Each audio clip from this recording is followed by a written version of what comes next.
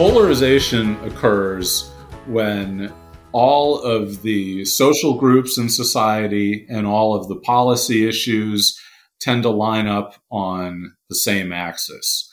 And so you can easily predict, based on knowing somebody's position on one issue, what their position on another issue will be. And you can easily predict, based on their affiliation with one social group, what other social groups they're likely to be affiliated with. This is bad at the voter level because it makes it really costly for people to change their minds.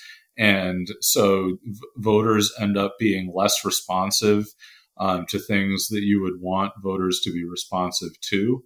And it is bad at the elite level because it makes it harder for people to compromise and solve social problems.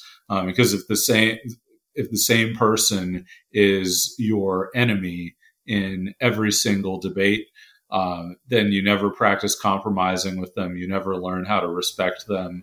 And ultimately you just let problems simmer the way that we've seen happen so frequently over the past few decades.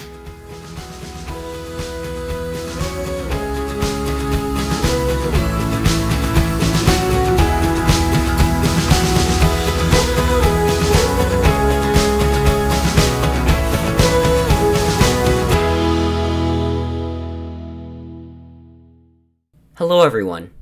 Here at Between the Headlines, we're thinking about the stories shaping society.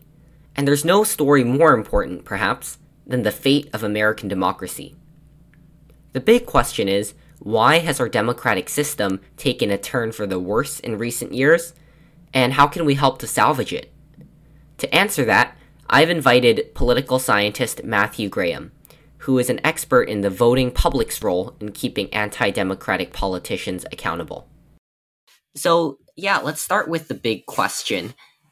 I think one of the really interesting and saddening things that we're seeing in America and around the world today is that democracy is declining, but also people are allowing it to decline.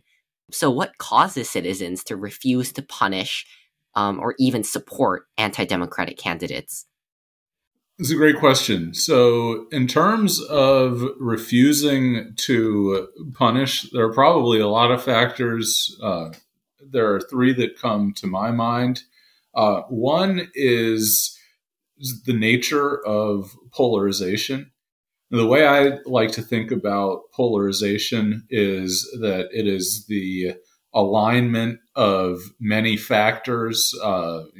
Everybody's policy priorities start to fit together into the same groups. Everybody's social groups start to fit together perfectly with the two sides. And so in order to respond to a candidate or party's undemocratic actions by defecting to the other side, you have to give up a whole lot. In particular for Republican is what we're looking at these days. Punishing your party for doing something that you think violates democratic values requires you to vote for a candidate that you might disagree with on a host of issues and that you might see as very different from you culturally. And so even if people care about democracy, polarization raises the stakes of elections. The second thing that I think of is ignorance. So most people don't pay all that much attention to politics. And if they learn things about politics, they tend to learn about things that are good for their side if they learn about them at all. And so one of the things that I found in my dissertation is that when President Trump would make a statement like Article 2 of the Constitution gives me the power to do whatever I want, Democrats would find out that he made that statement, but Republicans would have no idea if he made it. And it's easy to point to those wrong answers to a quiz question on a survey and think, oh, they have a misperception. But the truth of the matter is people just don't find out about these things. And it's really easy for people who pay a lot of attention to politics, like me as a political scientist, like you who's doing a podcast about politics, and always think of explanations in terms of what is in people's minds.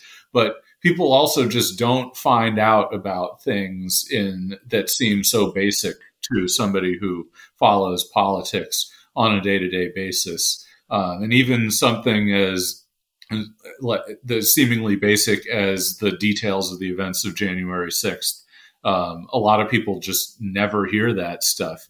And the last factor I would highlight in terms of refusing to punish is a lack of knowledge about what democracy is.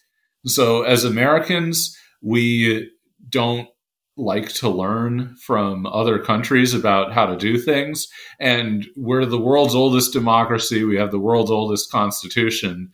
That also means that other countries have almost 250 years of experience running democracies since we came up with the way that we do things. And so Americans don't necessarily realize that practices like gerrymandering, drawing the boundaries of congressional districts to favor your side, is blatantly undemocratic.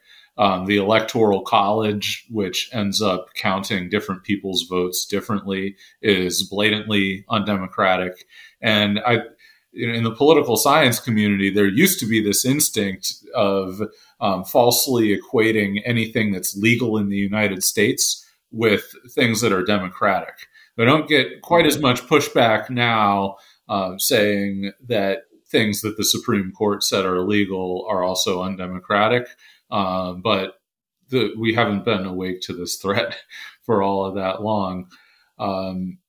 In terms of why people might actively support it, there are also, I guess I can also think of three factors. I think the most important thing is elite opinion leadership. And when I say elite, I mean figures in the media, politicians. Most voters don't learn the details of policy or democratic institutions, and it's unrealistic to expect them to. I don't think your theory of democratic stability can reasonably depend on a large swath of voters knowing exactly what is democratic and how to defend it. And so when you have public figures that are widely looked up to advocating for some action and saying it's okay, people are going to follow. To the extent that it does matter what's in voters' minds, I think there are two things. There's the perception that the other side does it. I learned about President Trump's misuse of the foreign aid allocation process with respect to Ukraine in a cafe in upstate New York by overhearing some older people talking about it. And immediately, one of the older people at the table was saying, well, the Democrats, they cheat and they cheat and they cheat and they cheat. Who cares about this? There's this tendency in our society to justify your actions in terms of some other person's perceived actions instead of what's right and wrong. And then there can just be the instrumental factor that you think you benefit from it. Maybe it's better to keep the other side out of power if they're so crazy. But I really do think that the factors fall in that order, and that we should be emphasizing elite leadership, the high costs of polarization, ignorance, before we attribute it to things that are actively going on in everyday people's minds. Okay. So we'll come back to that theme of polarization, and I want that to kind of, I guess, form a good section of our discussion today. But first, I want to talk about the interaction between the elite leadership you mentioned, and then that ignorance both about current affairs and about democracy itself. You said that it is, of course, unreasonable to assume that everyone will have a working knowledge of democratic theory. But it also seems that that's somewhat necessary to prevent this gullibility against kind of miscues from leadership. So why has American democracy worked even with that disconnect in the past? What's breaking down today, and how can we kind of bridge that gap? Well, elite actors need to have an incentive to buy into the democratic system if it's going to work, and both sides need to feel like they're getting something out of it. You can't sustain democratic norms unilaterally.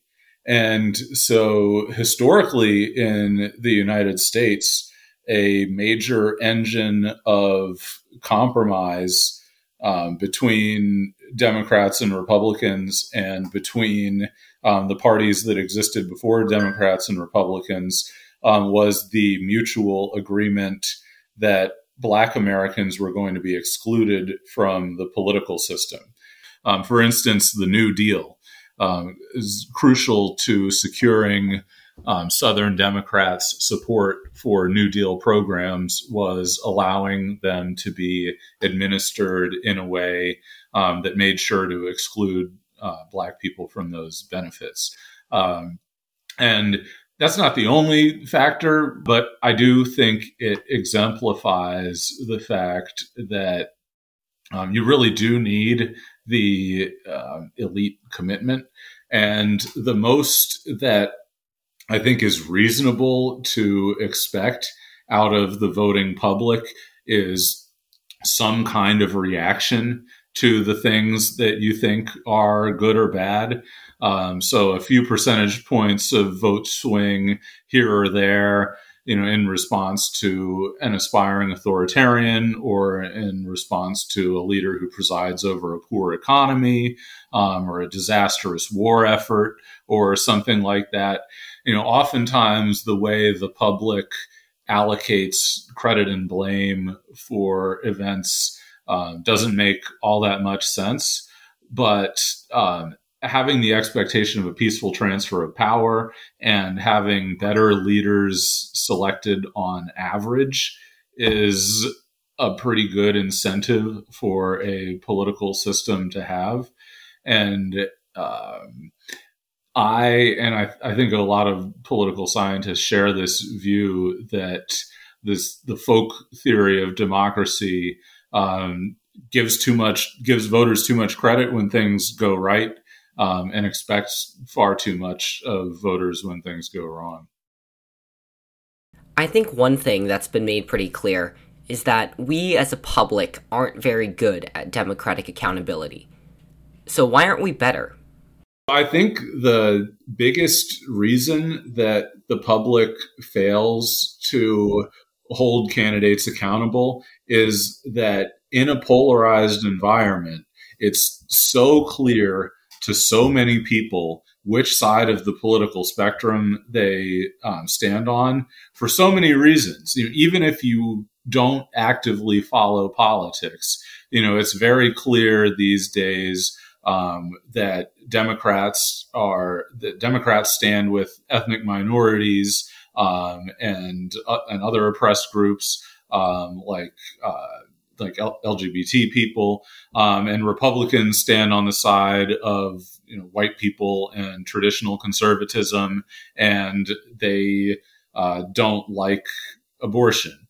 And if you know that and a couple of more basic things about where the parties stand, then it's going to take an awful lot for some perceived transgression of democratic norms that you might not even know that much about in the first place to change your vote. And so I really think the most important reason that the public fails to stand up for democracy is the combination of not finding out about things and not paying as much attention as we think they do. And to the extent that they do find out, they don't just have to disapprove of it. It has to outweigh so many other factors. And I think you would see a much larger share of voters changing their votes in response to things like what Trump did and said in the lead up to the 2016 election, or on the basis of his record leading up to 2020, if we weren't in an environment where there were so many other factors stacked up, keeping voters with the side that is so clear to them that they prefer at baseline. I think now we're going very deep into the voter psyche, which I know we're trying to avoid. But why isn't this existential crisis to democracy something that people say, this is something that's historical, that's pivotal, that should weigh any of these policy interests? Well, I think the reason for that relates to the premise that this is an existential threat. I think that it's quite plausible that this is an existential threat. If the stars align in the right way in 2024, Republicans are putting elected officials in office at the state level in charge of overseeing elections who would be willing to overturn the results of a free and fair election. It's not clear that that's going to happen. And even more so than that, it's not clear that the members of the voting public that you would need to change their votes in response to that threat see it as that type of threat, because most of them aren't paying that much attention to politics. And to the extent that they pay attention to politics, they're seeing Fox News for 5 minutes in the barbershop and hearing maybe somebody say some stuff secondhand in some conversation at church.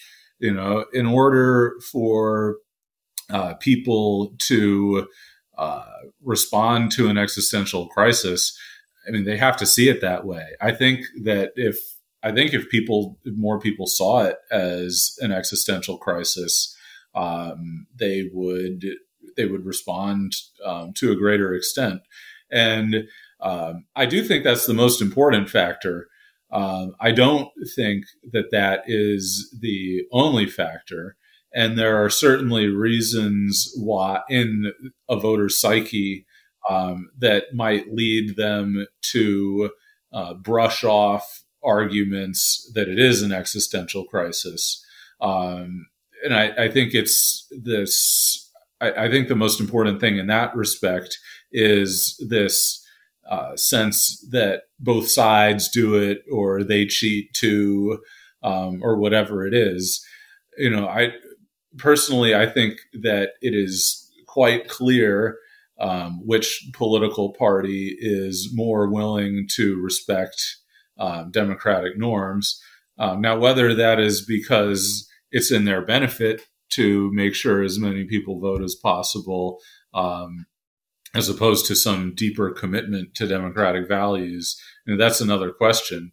But somebody who has a pre-existing sense that Democrats are dishonest and are willing to game the electoral process, and they have a general sense that Trump is a good guy, it is going to be hard to break through to that person and convince them that what's going on now is in fact an existential threat. And I think that if you were talking to a lot of academics, you would get to that response a lot more quickly. But I do think that there is a massive and hugely problematic tendency among observers of politics to jump to explanations like that, ultimately because they are more similar to the things that are going on in the hyper-attentive observer's mind. Unfortunately, the next section of our discussion was not recorded due to technical issues. Since Matthew said that voters can't hold candidates accountable sufficiently and shouldn't be expected to, I asked, what institutions should then take on that responsibility. To my surprise, he said that parties should take on a more prominent role. In the US, primary elections are so open to public influence, where primary voters largely pick the nominee with little room for the party establishment to weigh in. Matthew said that this has created a major vulnerability for demagoguery and charismatic, candidate-oriented politics, which is further aggravated by controversy-loving media. Parties take into account their long-term success and a reputation of credibility as being pro-democracy, which means that parties are incentivized to stop subversion, unlike short-term thinking candidates. He said that while the Democratic and Republican parties appear strong, this is just because we have a winner-take-all system, and that the parties actually have very little control over their process, as we saw in the 2016 primaries. He said complete voter authority is not ideal for democracy, because participation does not equal accountability. So the most important part of the prescription is to have a multi-party system, and I think everybody can get on board with that. I mean, we need real choices, and we're not necessarily the two choices we're given right now aren't satisfying to a lot of people. Polarization is not a story about people liking their own party more. It's a story of people disliking the other party more. And so the most important thing is to have that multi-party system that allows people to have more choices and makes it easier for people to switch parties when one party when their usual preferred party does something they don't like, because then you don't have to leap all the way across the political spectrum. You can just go to the other conservative party or the other liberal party. So multi-party system is the most important thing, but party systems do also work better when political parties have control over their nomination process. And so if you got to be pragmatic about these types of things, I think it's much easier to convince people that a multi-party system is necessary. And I would be thrilled if that were all we were able to get.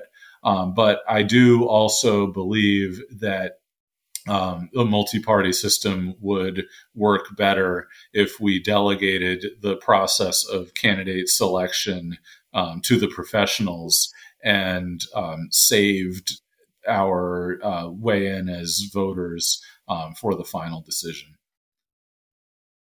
Okay. Now I want to move to two sets of concluding messages and, I guess, words of advice to the audience, which I think these two camps are very cleanly split by your criteria of ignorance about current affairs and about democracy. So first of all, to the highly politically attuned and attentive listener, on the one hand, you want to make sure that these people take an active role in actually defending democracy because they're more aware of what's going on.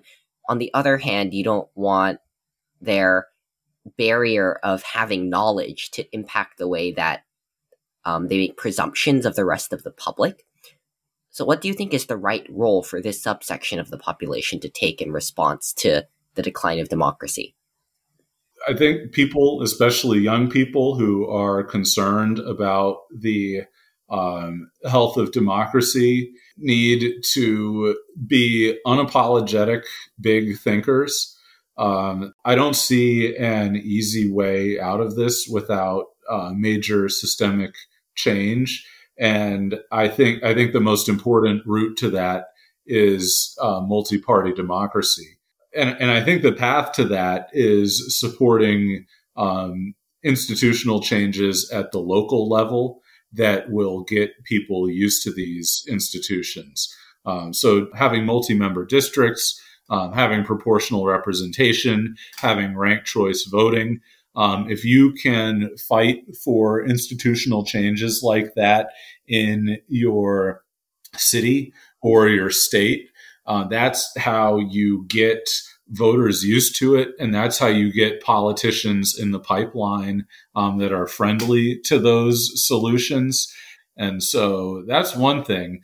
In the process of advocating for big institutional changes that can make things better, I think it's really important to listen to political scientists, to people who have spent their entire lives studying what works well and what doesn't work well in terms of democratic political systems. Some reform groups and reform efforts are devoted to ideas that are good, but there are also plenty of reformers who devote their time to things like making primaries open to voter participation, enacting term limits on elected politicians, banning lobbyists, which sound good on their face, but the alternative is not necessarily better than whatever the bad thing in front of you seems to be. So we need big picture institutional change. It needs to be smart institutional change. And if we're going to get there, we need to listen to empirical political scientists, and we need to especially listen to scholars of comparative politics,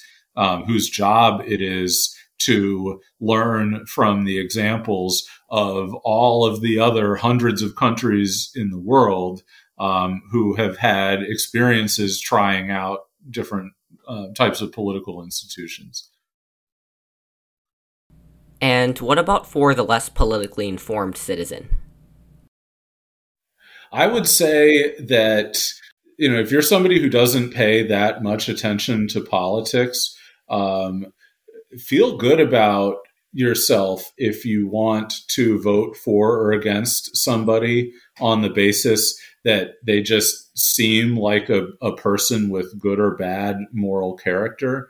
I think traditionally there was this sense in politics that didn't matter or something, because what matters is policy.